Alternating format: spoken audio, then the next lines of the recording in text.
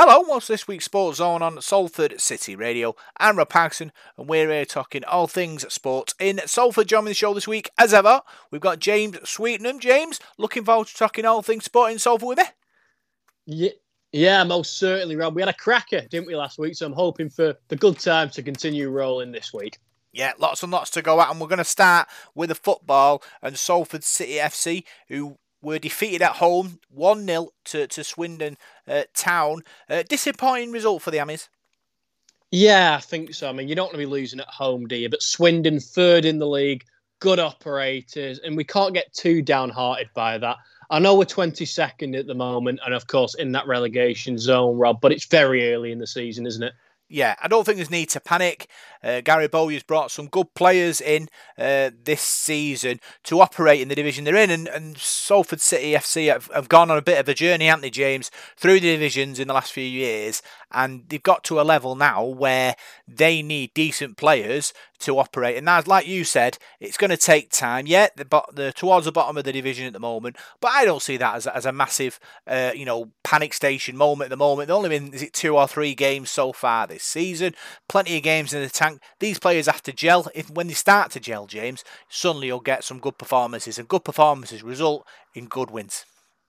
Yeah, they most certainly do. And with that being said, Rob, we have got a tough game coming up, haven't we? I mean, Newport, 8th place. And do you think we'll be able to turn things around against them? Or do you think it'll be another loss for Salford? Well, hopefully not, James. Obviously, Newport are a good side. Like you said, 8th in the division. We've got to start winning sooner or later.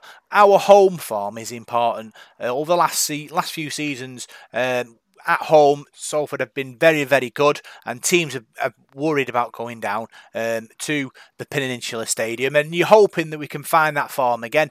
Yeah, we've suffered this week getting beat by Swindon, but I'm sure, by all accounts, we had lots of chances, and the people down the club aren't panicking because they can see that chances are being created.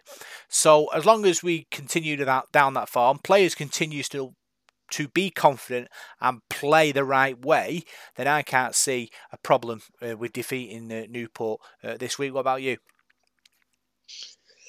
Yeah, it's difficult, isn't it? Newport are a very good side, and they'll be massively confident playing Salford, a struggling Salford at the moment. And they've seen that Swindon have just got a result, and they'll feel like they can follow that blueprint to get a win themselves.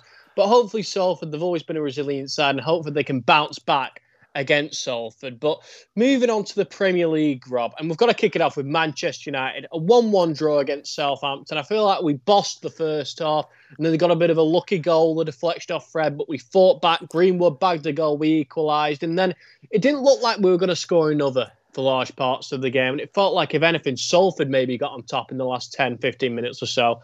Overall, what did you make of the performance? Yeah, it was difficult. Obviously, Southampton are a team, at home that will ask questions, and Manchester United obviously buoyed after last week's 5-0 win against Leeds. We're going to this game thinking, we can go away and win this.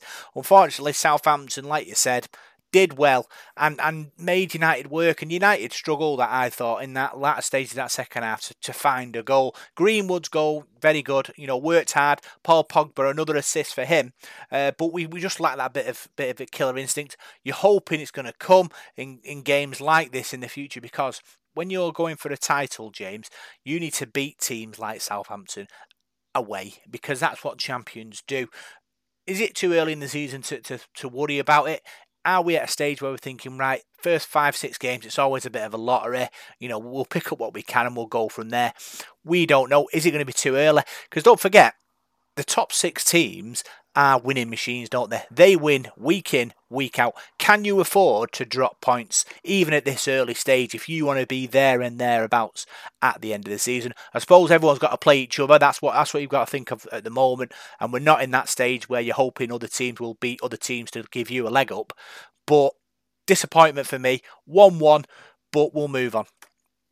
Yeah, most certainly. I mean, we've got to pick up points against teams like Southampton. I mean, we've started the season off with a fairly early run. Leeds, then Southampton, of course. We've got Wolves up next, then Newcastle, West Ham, Villa. And then the games get tough. We've got a very tough run of form. I mean, 5 games back-to-back. Everton, Leicester, Liverpool, Tottenham, City.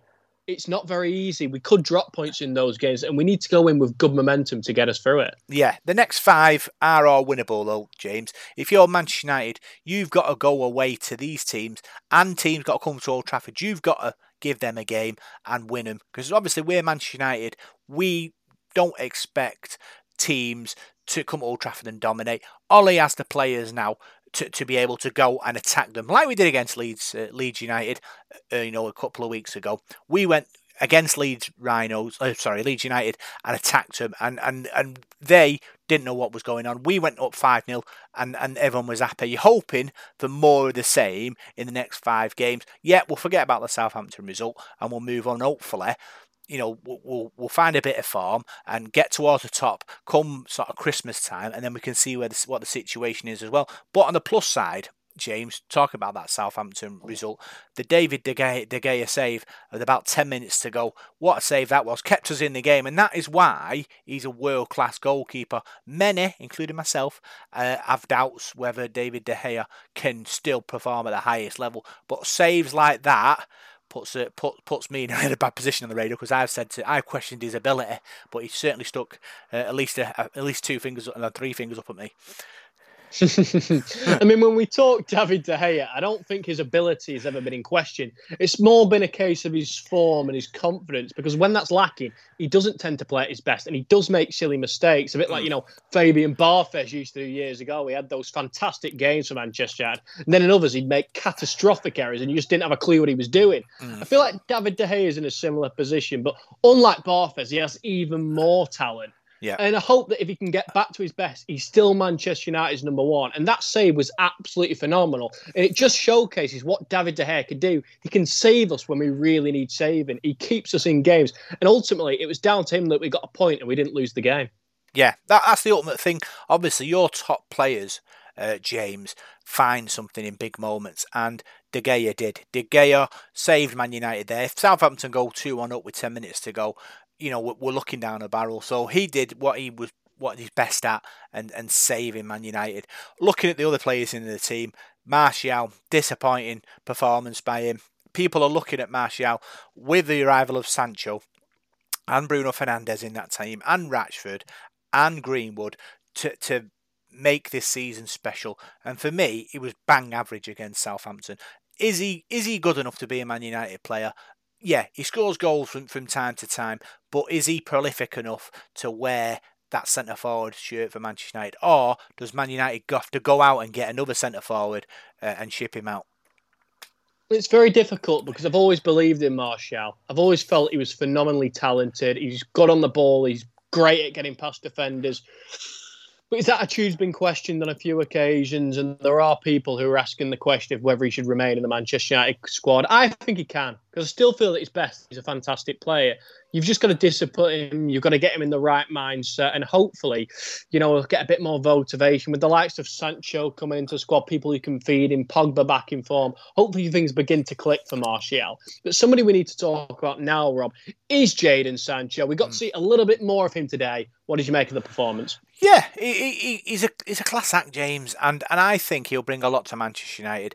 Are we expecting too much too soon from this kid? Possibly, but he has a big price tag, and he's part of the Euro success of England. He's on fire for Borussia Dortmund in Germany, so he has good form, and he will bring that to this Man United team. We have players who can play, but do we have players that can perform under pressure and win matches? This guy can, but can he do it in a Man United shirt? Hopefully he will be able to, and he'll be able to take this team to the next level. What about you? I most certainly think so. I think Sancho's a fantastic player, and he's somebody that's going to make a massive impact on Manchester United, not just this season, but I think in seasons to come. And he could go down as a legend. I mean, if he can fulfill the potential that he's shown in Germany, then I think he'll be an excellent player going forward at Old Trafford. And another new signing, Varane. He signed last week. We got to see him at Old Trafford. The whole stadium went wild as the signing was announced. He was on the bench today, and we're all expecting him to come on, maybe get the last 15, 20 minutes against Southampton. But he didn't. And was that a disappointment for you? Well, 1-1, James. The game's still contesting it. And to throw him in with Harry Maguire in a tough game, straight his first game, he needs to be eased in, doesn't he? Let's be fair. And is Ollie thinking like, well, we'll break him in when we're in front, and then he can have a couple of games where he can do that, and then we'll throw him in straight away, throw him in after that. Yeah, he's fantastic. He hopefully will be fantastic in a red shirt, but to throw him in at Southampton, he only needs like one slight error, and then he might start to spiral. Because don't forget, there's a lot of pressure on this guy's shoulders.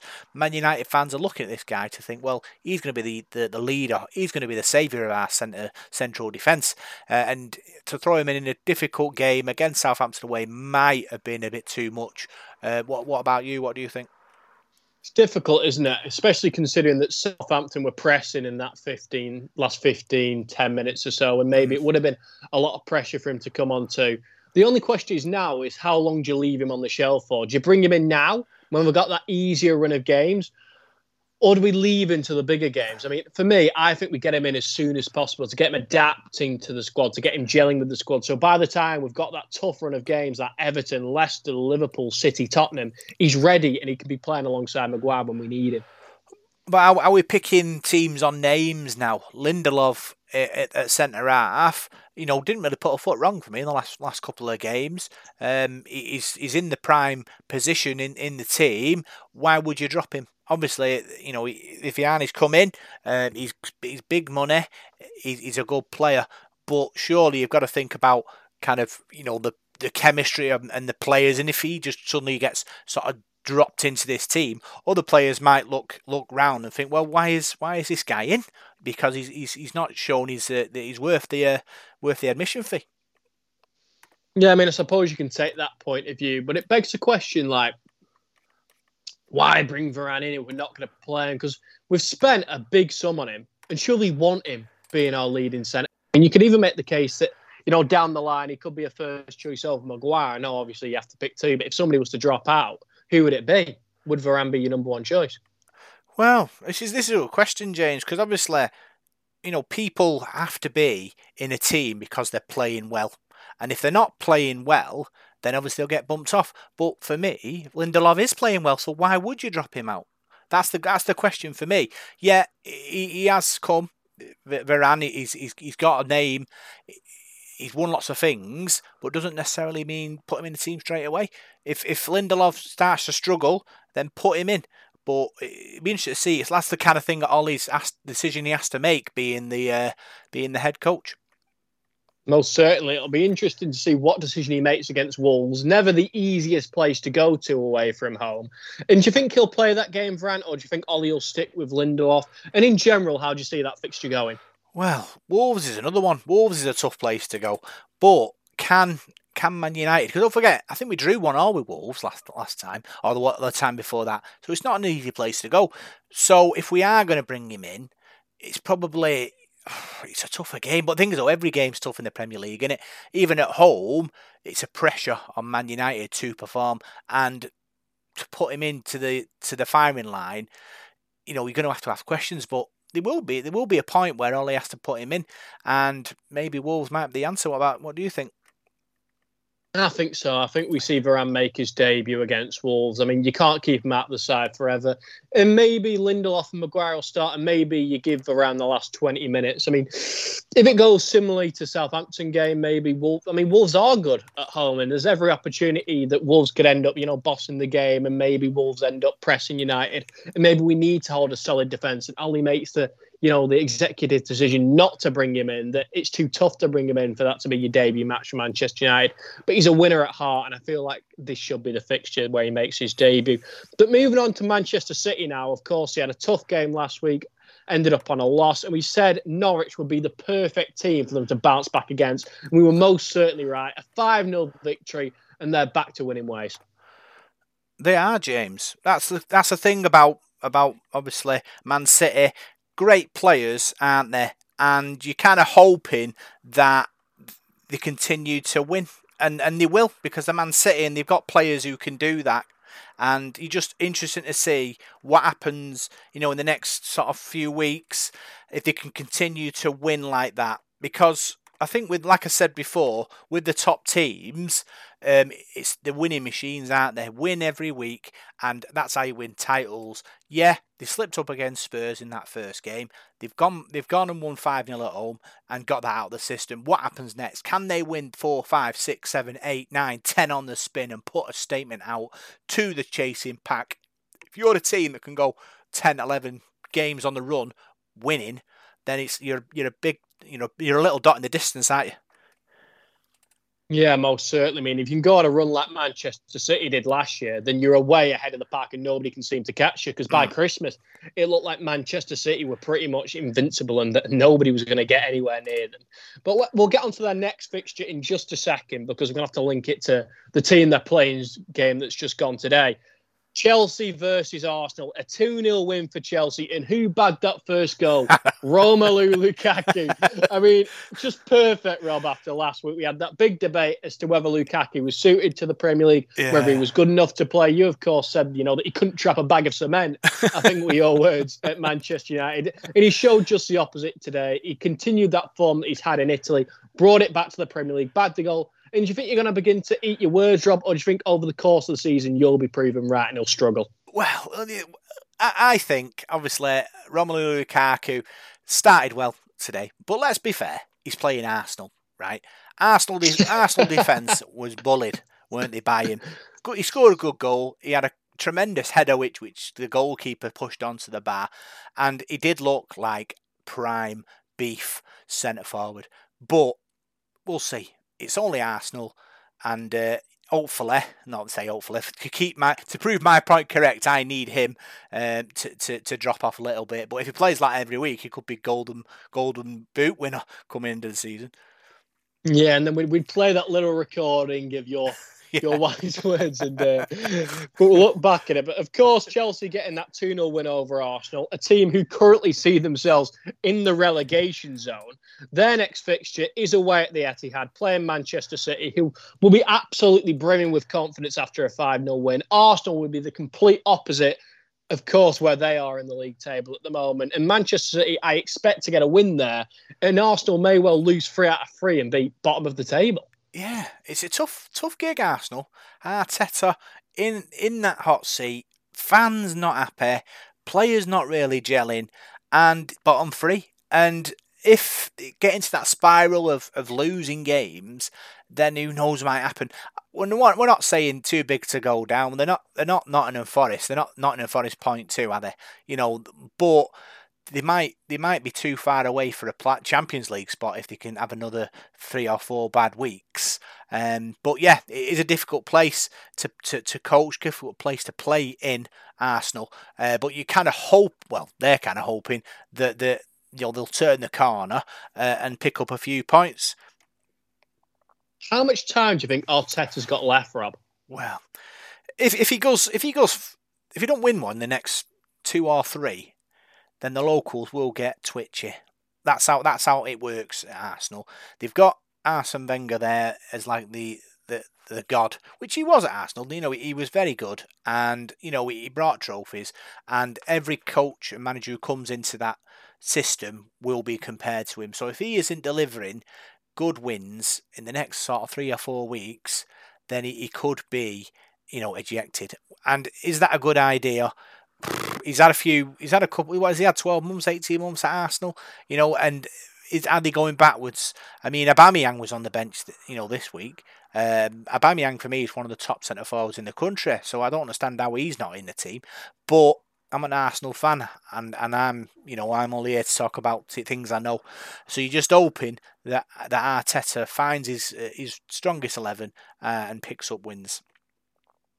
Yeah, it'll be very interesting. But last topic of the day for you in terms of football, Rob. And Cristiano Ronaldo has refused to play for Juventus. He's demanding to leave the club. What's going to happen here? Could there be a return to Spain? Or could all dreams come true for Manchester United fans who want him back at Old Trafford? What's going to go on, Rob? Well, yeah, it was strange real story that, James, because obviously I think Jose Mourinho said that Juventus have bought a nuclear weapon but don't know how to use it in Ronaldo, and I suppose him looking around, he wants to be in the action. Was Italy in the Italian league the place to go? Are the eyes on the Italian league? Not for me. Not for me at all. And he's probably thinking with, Lionel Messi getting all the headlines in France, he wants to be back in the spotlight again. Where will he go? Will he come back to England in the Premier League? Will he go back to Spain and play there? It's interesting because obviously he sees himself as a world class player, and he is. Let's be fair, he is brilliant. Has he still got it to be in the Premier League? We'll have to wait and see. If he does come back to the Premier League, will he come to United? Will Man United fans want him to come back and, come back as the Messiah, the saviour? Because don't forget, he's not the Ronaldo that left 10 plus years ago that's skinning defenders and running 80 metres. He's lost that part of his game now, but he is a natural goal scorer. So will he come in, if he did come to United, do we see him as like a striker centre forward role?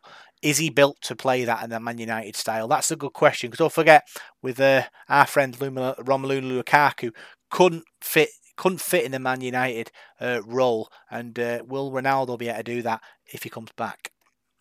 Be very interesting to see. But Rob, a question I want to ask you, and of course we both criticised Lionel Messi last week for making the decision to go to France, because we didn't see it on the level of the likes of Germany and England and Spain. So it begs the question for me: why have Cristiano Ronaldo and Lionel Messi both never been linked to a move to Germany? Because to my knowledge, I can't remember that ever happening. And surely it's maybe the best league after England to play in. Well, I think with the German league, there's not much profile to it, is there?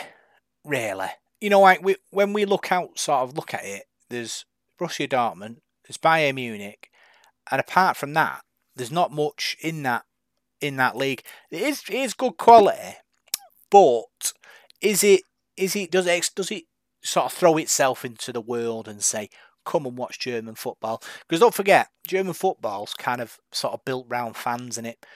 And all the fans have kind of like a say in how the clubs are run.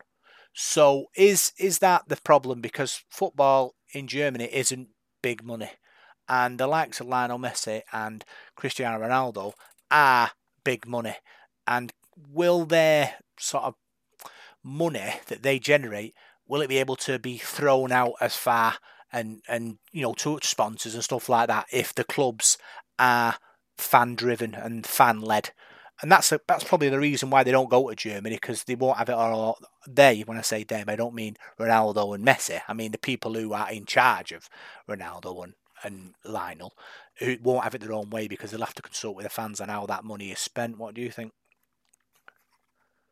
It's interesting, isn't it, how it's all going to play out? I'm really not sure, Rob. I'm really not sure what's going to go on the whole entire thing. I mean, in that German league, as you say, there isn't that many sides that stand out. But of course, there is a lot of money in Bayern Munich, and they've won so many league titles. They've won Champions League. And it'll be interesting for me if Lionel Messi and Cristiano Ronaldo, if neither of them ever grace that league. I mean, would it be something that would be big for German football if they went over there? Because French football, you can make that case of, the money's dragged them over there.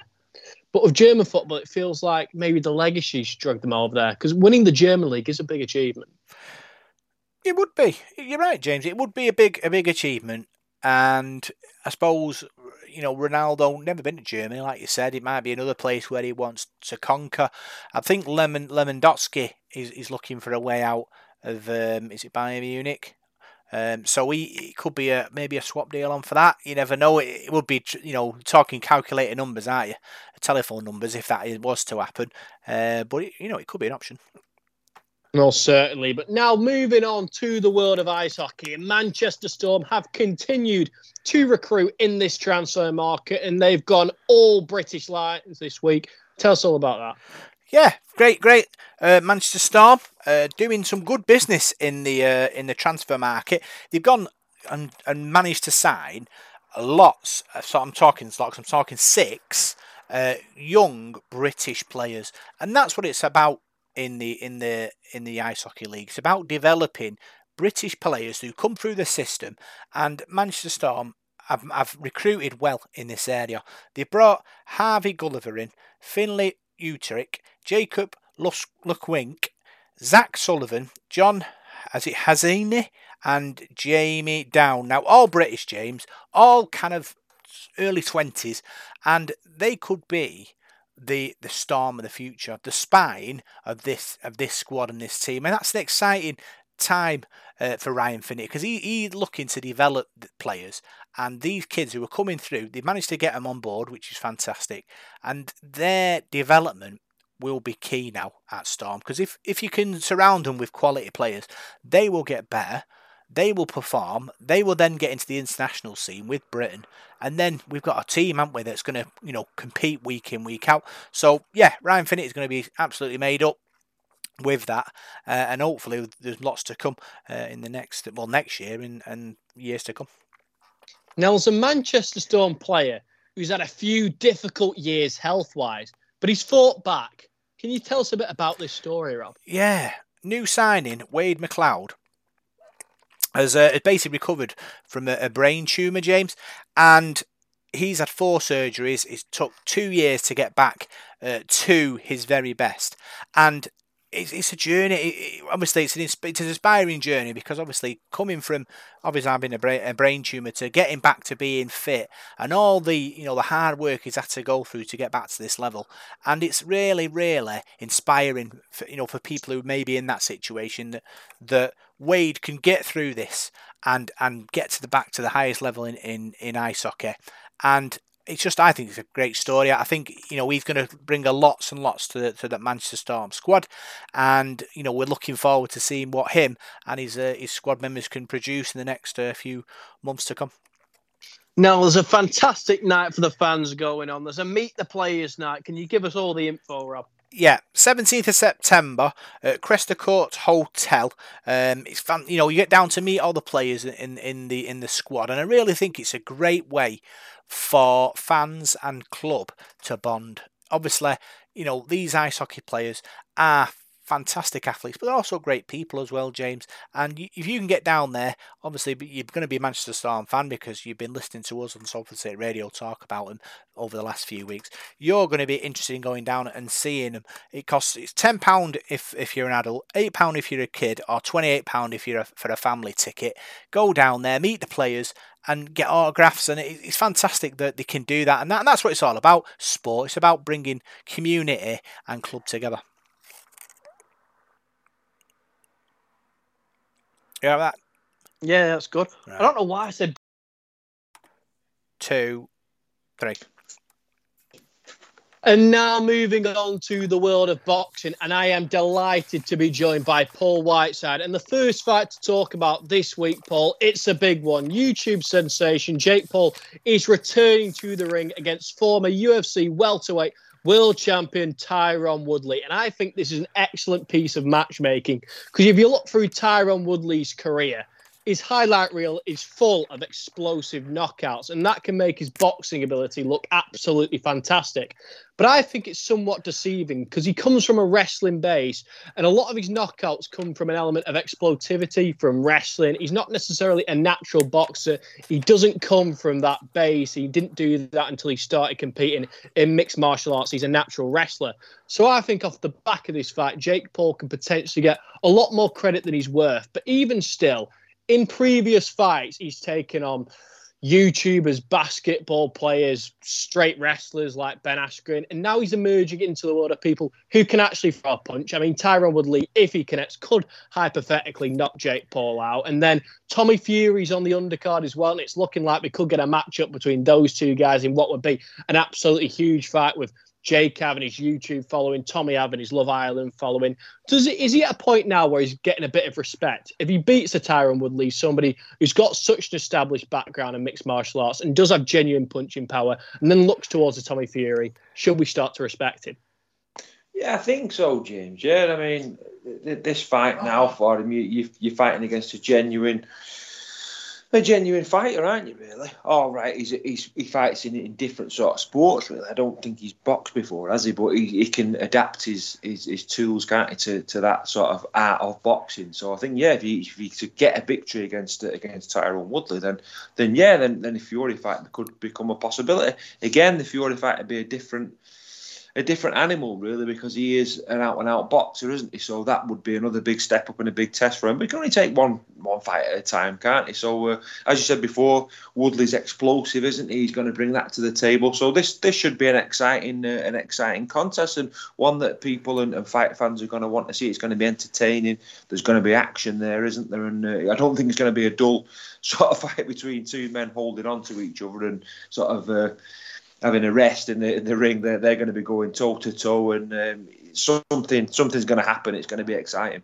Yeah, Tommy Fury, of course, is going to be on the undercard of Jake Paul, Tyron Woodley. And it surprised me because I felt like a lot of people didn't expect Jake Paul to want to go anywhere near Tommy Fury, of course, with Tommy being a genuine boxer. But maybe we've got it wrong. Maybe Jake Paul is potentially interested in that fight down the line. It would make sense with Jake, obviously, bringing Tommy up on his undercard and getting him used to an American audience. He's taking on Anthony Taylor, a fighter from Bellator, another mixed martial artist. He's 7-5 in the realms of mixed martial arts. And it's interesting because Anthony Taylor is actually one of the prime sparring partners of Jake Paul. So me putting my little analytical hat on, or a detective hat, if you like, I'm thinking, has this fight been set up by Jake Paul so he can look and see how Tommy does against Anthony and sort of gauge it against how he does against Anthony and sort of see if he's on a sort of similar level to Tommy and maybe test if he's ready for that level? Yeah, it does seem that way. He seems a strange opponent. I think that Anthony Taylor's not fought in boxing, has he? I think he's only fought once, and that was about 3 or 4 years ago, wasn't it? So, yeah, it does seem a strange opponent. It seems a bit coincidental, really, to me. So I think your Columbo might be right there. But yeah, it's an interesting matchup. It's interesting for Tommy Fury as well. I mean, he's a guy who wants to progress in boxing. Well, he's had like 5 or 6 fights now, so he needs to start kicking on in his career really as well, doesn't he? So no, these could be big fight nights for him. Not only big fight nights for him, but big ways to showcase his skills on a large scale and become like well known with the public as well, because a lot of time in boxing that's what gets you the fight. I mean, I was discussing this with a friend of mine last week. We were talking about boxers who had all the talent in the world, particularly local guys, and who never really made it because they weren't sort of in the public eye or they didn't have a big public following. And sometimes in boxing that's what happens. I mean, if you've not got the promotion team and you've not got that sort of chance and those sort of fights come along for you, you can be lost to the sport and go down a completely different road through no fault of your own. So yeah, it could be a big opportunity for Tommy as well. I mean, when Tommy was announced on this undercard and it looked like he could potentially be going down the route of a Jake Paul fight, we were all shocked. Because from my perspective and a lot of people's perspective, it looked like Jake was looking for the easiest fights possible. Big names who couldn't actually fight. That's why he was in the ring with, basketball players, so he could claim he was fighting athletes against YouTubers, against a wrestler like Ben Askren, who had a combat sports background but had absolutely zero boxing ability. I thought he was going to take an easy road. And, if he does get in with Tommy Fury, he's most certainly not doing that because Tommy Fury obviously probably goes into that fight a big favourite. Yes, yeah, he will do. Yeah, like you're saying there about the sports side, I get that. What you're saying about getting in with athletes, but as Jake Paul probably knows now, and most people will be able to tell you that there's a whole world of difference between an athlete and a fighter. To be a fighter is totally different. I mean, you can be a footballer or a rugby player or a runner or a cricketer. It's a totally different mindset to fighting. Whether that be martial arts, whether it be boxing or whatever, these guys are a different animal, aren't they? So yeah, this will be a big test for him. If he was to get the Tommy Fury fight, he is a boxer, isn't he? And he's got a boxing pedigree, he comes from a boxing family, boxing background. That would be a massive test for him. If he was to pull that one off, then you would have to start taking him seriously. So these are interesting times, these are interesting fights, and yeah, they were not something really that sold it for me at the start. But I've spoke to you about it over the last few months, and it's what people are watching now, so I am taking a bit of an interest in things and just seeing how things are developing because it's I'm not going to say it's me cup of tea, but it's exciting and interesting, I think, to say the least. Yeah, moving further down the bill, we have got genuine world level talent. Amanda Serrano is defending her world titles, and she's been forever linked with Katie Taylor. Of course, that deal's been hard to do with Taylor being such a big A-side. But if Serrano can get a huge win on this card, I mean, it's likely that Paul Woodley does a huge amount of buys in the States. Do you think she could put herself in a more leverageable position in negotiations with Katie Taylor? Yeah, I think so. I think when you look at Katie Taylor now, she's such a such a household name now, isn't he? And like you say, she's an A-side boxer now.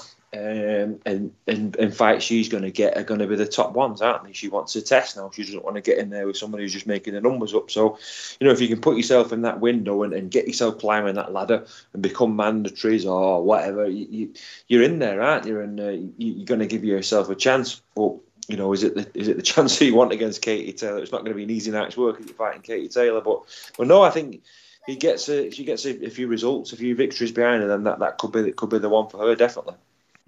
And then moving even further down, Daniel Dubois is making his American debut against Joe Cusimano. Not necessarily the most dangerous opponents, but is this just an opportunity for Daniel Dubois to get used to travelling abroad? Because he could have a lot of big American fights in the future.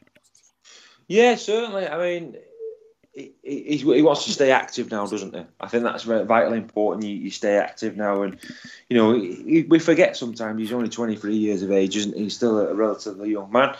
He's come back off that defeat to Joe Joyce, had a good victory, good knockout victory, and now just keeping himself. When was that? About 2 months ago, his last victory, wasn't it? So he's keeping himself sharp, and I think that's the way to be. That's the way to be. That keep yourself sharp, keep yourself in the gym, keep yourself active, and getting that experience. I mean, you can't buy experience in boxing, can you? And I think that's what Daniel Dubois needs now. He needs big tests. He needs experience. He needs to get fights under his belt. And I think you'll see him getting better and better as he does. And then the last fight on the bill, Montana Love is taking on Ivan Baranchyk. And just a couple of years ago, Baranchyk was a world champion in the World Boxing Super Series. And of course, he had a great fight with Josh Taylor and only narrowly lost that one. So Montana Love, a prospect coming through, an undefeated record. Is Baranchyk at the stage where he's going to be losing to these sort of people? Is he somebody that prospects can just, put on their record, a bit of a scalp? Or is Baranchyk still operating at a world level? I think he's still operating at world level, as you say before about the Taylor fight. Taylor's a special fighter, isn't he? And that was no disgrace in that defeat whatsoever. So I think world level. The kid he's fighting, as you say, he's undefeated and going to be dangerous, and he's going to be young and hungry, and looking to cause an upset. I still think he can operate at world level there. I think he's got the tools in his armoury to do that. So it makes another intriguing matchup, though. It's another intriguing contest, and one that you could probably say could go either way, really, to be honest with you. And now looking back at the weekend just gone, and Manny Pacquiao, an absolute legend of the sport, he was beaten by Cuban Yordenis Ugas in a good fight. Pacquiao had moments of success. He won a couple of rounds, but in general, Ugas completely outboxed the Filipino legend. It was a fairly easy victory for him, and ultimately he came away from the decision. What do you take away from this fight, Paul? I mean, was Pacquiao slowing down, or do we need to give Ugas more credit? I think it's a bit of both. I think you need to give Ugas a bit of credit. I think he boxed really, really well. He's no mug either in the sport. He's fought some tremendous fighters. I think he's got a really, really decent record himself. A record to be proud of, really. He's been in with some of the best. So, yeah, I don't think you can take anything away from Ugas. But, Manny Pacquiao, who was slowing down a bit. He's had 70, 71, 72, 71 fights I think he's had now, hasn't he? And he'll be 43 fairly soon, won't he, as well? And, is his reactions the same as it was 10, 15 years ago? I'm not so sure now. So, I mean, credit to the man. He's been a tremendous fighter. But, there are starting to be flaws, I think, in him now. And people are picking that. And it's only natural, isn't it, I suppose, as you get older, your reactions aren't going to be as quick. And, he's probably still a very, very fit guy. But I think there's probably a mixture of the two things there. But I don't think you take anything away from you. I think it was a tremendous performance for him and a unanimous decision. I think no judge could have scored that in favour of Pacquiao. I think he was well beaten in that fight. But no, another great spectacle, another good fight to watch. I mean, it's interesting you say there, Paul, because you said that judges couldn't have scored it any other way. At the end of the fight, I, of course, had Ugas winning. As did every single person, every pundit, every expert that I saw on my social media timers. Ever had Pacquiao, had Ugas winning rather other than Dan Rayfield, who always comes away with extremely bizarre scorecards favouring his favourite fighters. But Yordenis Ugas got the victory, and a lot of people said Ugas has won this one, but he's not going to get the decision on the scorecards. But he did. The decision went the correct way. And my wondering here is, Paul, this was a WBA sanctioned bout. The WBA, of course, have been under lots of criticism. We talked about it last week. I made racism allegations. I made corruption allegations. I made, a ridiculous amount of belts. They've been gradually trying to reduce them this week. And do you think part of the reason that the decision went the right way is because of how much the eye is on the WBA at the moment, and they couldn't afford to make a mistake or, stuff like that? Yeah, possibly. Let's thank God the decision did go the right way, because if it hadn't gone the right way and Pacquiao had got the decision, that it just makes a mockery of the sport again, doesn't it? But as you say there, it just shows you that, like I say, corruption in the sport. There probably is. I think in certain sections of the sport that people can expect things like that, and people can be fearing going to a scorecard. I mean, you shouldn't have anything to fear. If you've got a guy who's won a fight, he should win the fight. Shouldn't matter what sort of people are in charge at WBA, WBO, or whatever. Fairness has got to be there in sport. You can't have that. And if you have got that, it's time to pack up and go home, really. So yeah, I think the spotlight is on them at the moment, and need to sort themselves out, really, because you can't have a governing body that's making decisions like that. It stinks, for want of a better word. So no, I'm glad that as much as I like Manny Pacquiao, I'm glad the result went the right way. One of the main things I saw at the end of this fight being talked about is that if Errol Spence had been in the ring against Manny Pacquiao, then things could have been a whole lot worse. What position do you think Spence takes right now, looking back at this? Do you think he looks at this and thinks, oh, that's such an opportunity missed? And do you think he could now be forced into fighting Terence Crawford? Because that's now his biggest fight. Yeah, he might have to be forced into that now. But you think he'd won that fight, wouldn't you, now? Because that is a fight that people all around the world are going to talk about, aren't they? So you think he'd want to step in the ring now and have that fight. Could be an opportunity missed for him there. But yeah, I think he'd want to put things right and get back out there and do that. And only time will tell. We'll have to wait and see what happens on that one. But I would have thought that would be the logical fight for him to take now. Yordenis Ugas, a Cuban boxer, and for those who don't know, becoming a professional in Cuba is illegal. They like you to stay in the amateur games, to fight in the world championships, to fight in the Olympics. And Ugas didn't want to do that. He wanted to fulfill his dreams of becoming a world champion in the pro game. And to do that, he had to defect from Cuba. He attempted to do this 6 times and ended up jailed on all 6 occasions. When he finally made it to the States, he was living on just $1 a day. And now, flash forward 10 years, he's a world champion. What a great boxing story, Paul. It certainly is. It certainly is a great story, that. And you think about, some of the gyms he's probably fought and some of the rounds of sparring that he's had to put in some of the toughest gyms in the world, over that side of the world. And he's not had that given to him easy, has he, at all? And if you look down his record as well, he's fought some really good fighters, hasn't he? Like the new Ray Robinson, Sean Porter, people like that who he lost to. But, since then, last couple of fights, he's had some tremendous victories. So yeah, and a guy that stayed pretty active as well over the last sort of, in the COVID times, he stayed pretty active, hasn't he? Which has been quite rare in boxing. A lot of people have had quite a lot of time out, so I think he's done tremendously well. As I said, being in that tough part of the world there, where you've got to have that sort of granite chin, you're going to get schooled, aren't you, if you're not up to scratch? So I think he's done really well there. And as you said, there coming out of Cuba where it is illegal. And you've got all that on you as well. These guys, it's a totally different world to the world we know, isn't it? So yeah, I think he deserves an awful lot of credit for that, and well done to him. And last one for you, Paul. Victor Ortiz versus Robert Guerrero. Guerrero edging Ortiz, but it felt like we were in a time machine and going back to 2010 watching this one. A very bizarre fight. Yeah, it certainly was a bizarre fight. Yeah, it was a strange one for us to see, but as you say, time machine there. Yeah. But yeah, another enjoyable one. We've had some good fights over the last few weeks, haven't we? And we've got some good ones coming up as well. Some real big ones over the next few months. With some of our big fighters over in this country as well. Looking forward to them, mate. There's some real big fight nights coming up. Yeah, thank you, Paul. Been great talking boxing this week. I'm going to throw it back over to Rob now so you two can break down everything Salford Red Devils. Yeah, let's talk rugby and Salford Red Devils. Paul, defeat against Leigh away from home. They lost 32 points to 22 this weekend. Talk us through it. Yeah, it was a good start for Salford. They started really well against the Leigh Centurion side. That when you look down the Centurion starting lineup, there's without being disrespectful, there's a lot of names on there who I'd not seen before, and it was going to be a tough game for them. But not winning a game all season. Salford got the first try of the game. Reece Williams going over and looked like a comfortable start for Salford. They looked like the better side in the first sort of 10 minutes. But Lee, for me, they slowly edged themselves into the game. Salford started making mistakes, started giving penalties away, and Lee got a bit of a sniff there. They got a couple of tries and got themselves in front.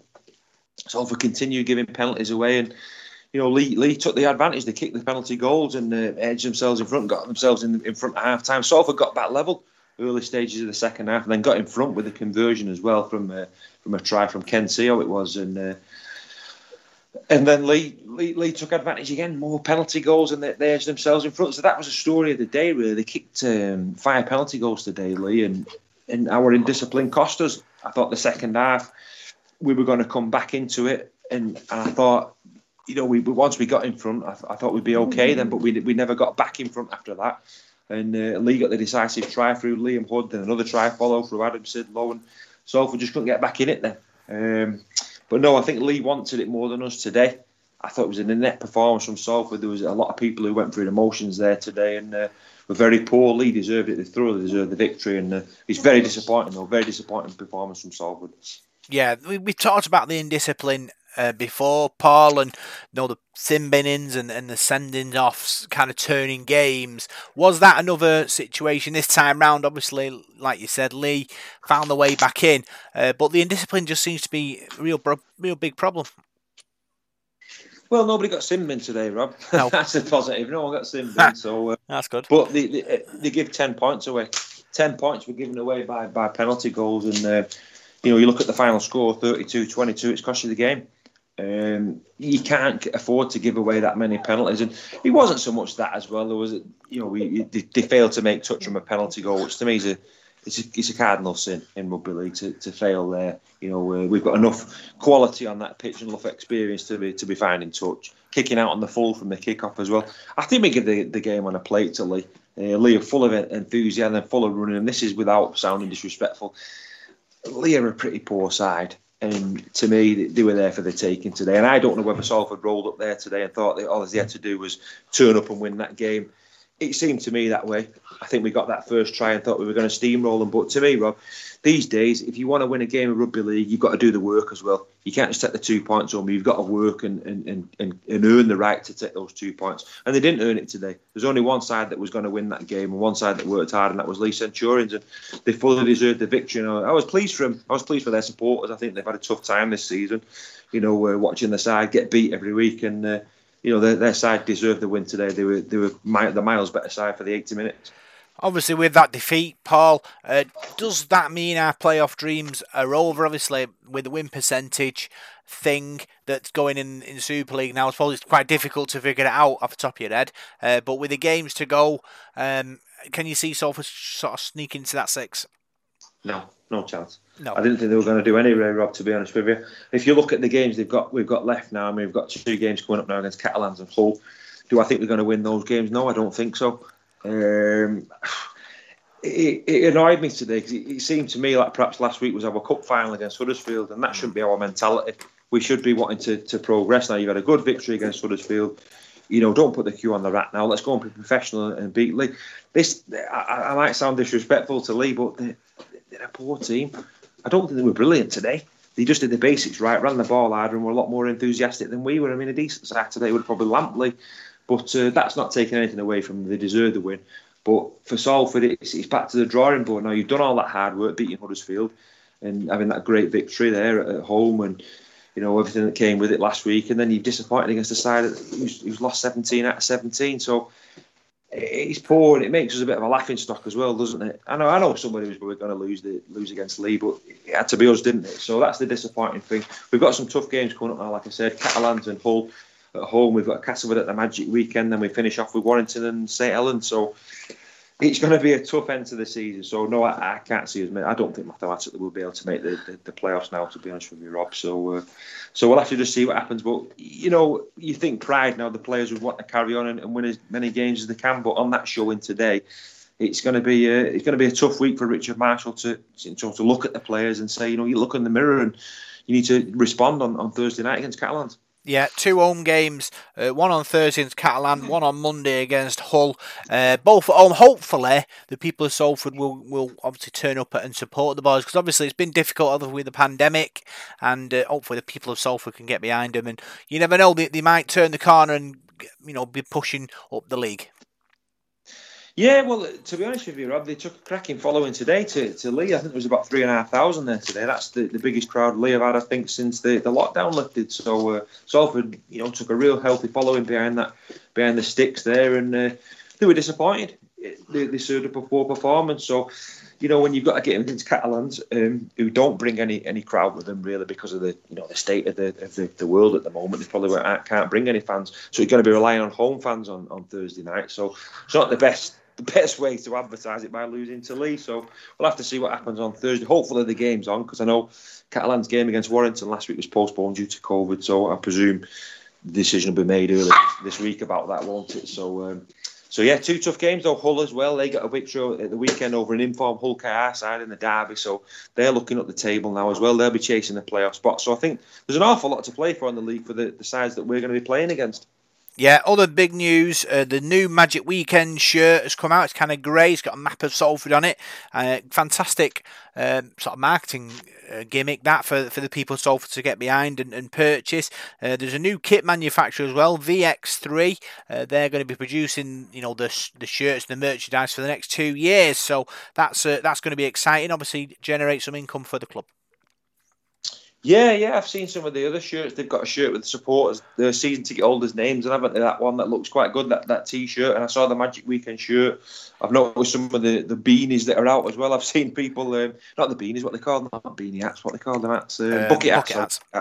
Yeah, they look pretty cool, don't they? Beanie hats are the bobble ones, aren't they? But yeah, the bucket hats look pretty cool. So yeah, I think that Magic Weekend shirt, they're always good, the Magic Weekend shirts, aren't they? And they tend to sell well. So hopefully people get behind that, and we'll take a good following up to Newcastle. Yeah, and we announced Salford announced the signing of Amir Burra, a hooker from Wigan. 2-year contract. So still a young kid, Paul. Got plenty of potential though. Richard Marshall excited about sort of working with him, and you're hoping that obviously he can bring some magic to that halfback hooking role. Yeah, I watched Amir against St Helens in the Wigan St Helens match last week. He came off the bench, and he's quite a stocky lad. He put himself about as well, looked pretty quick. So he's playing in that Wigan side at the moment. They're obviously struggling, but he's got a bit of Super League experience behind him there. And Richard Marshall's obviously seen something in him, so hopefully he can come in and progress at Salford and make it into our first team. It'd be good to see.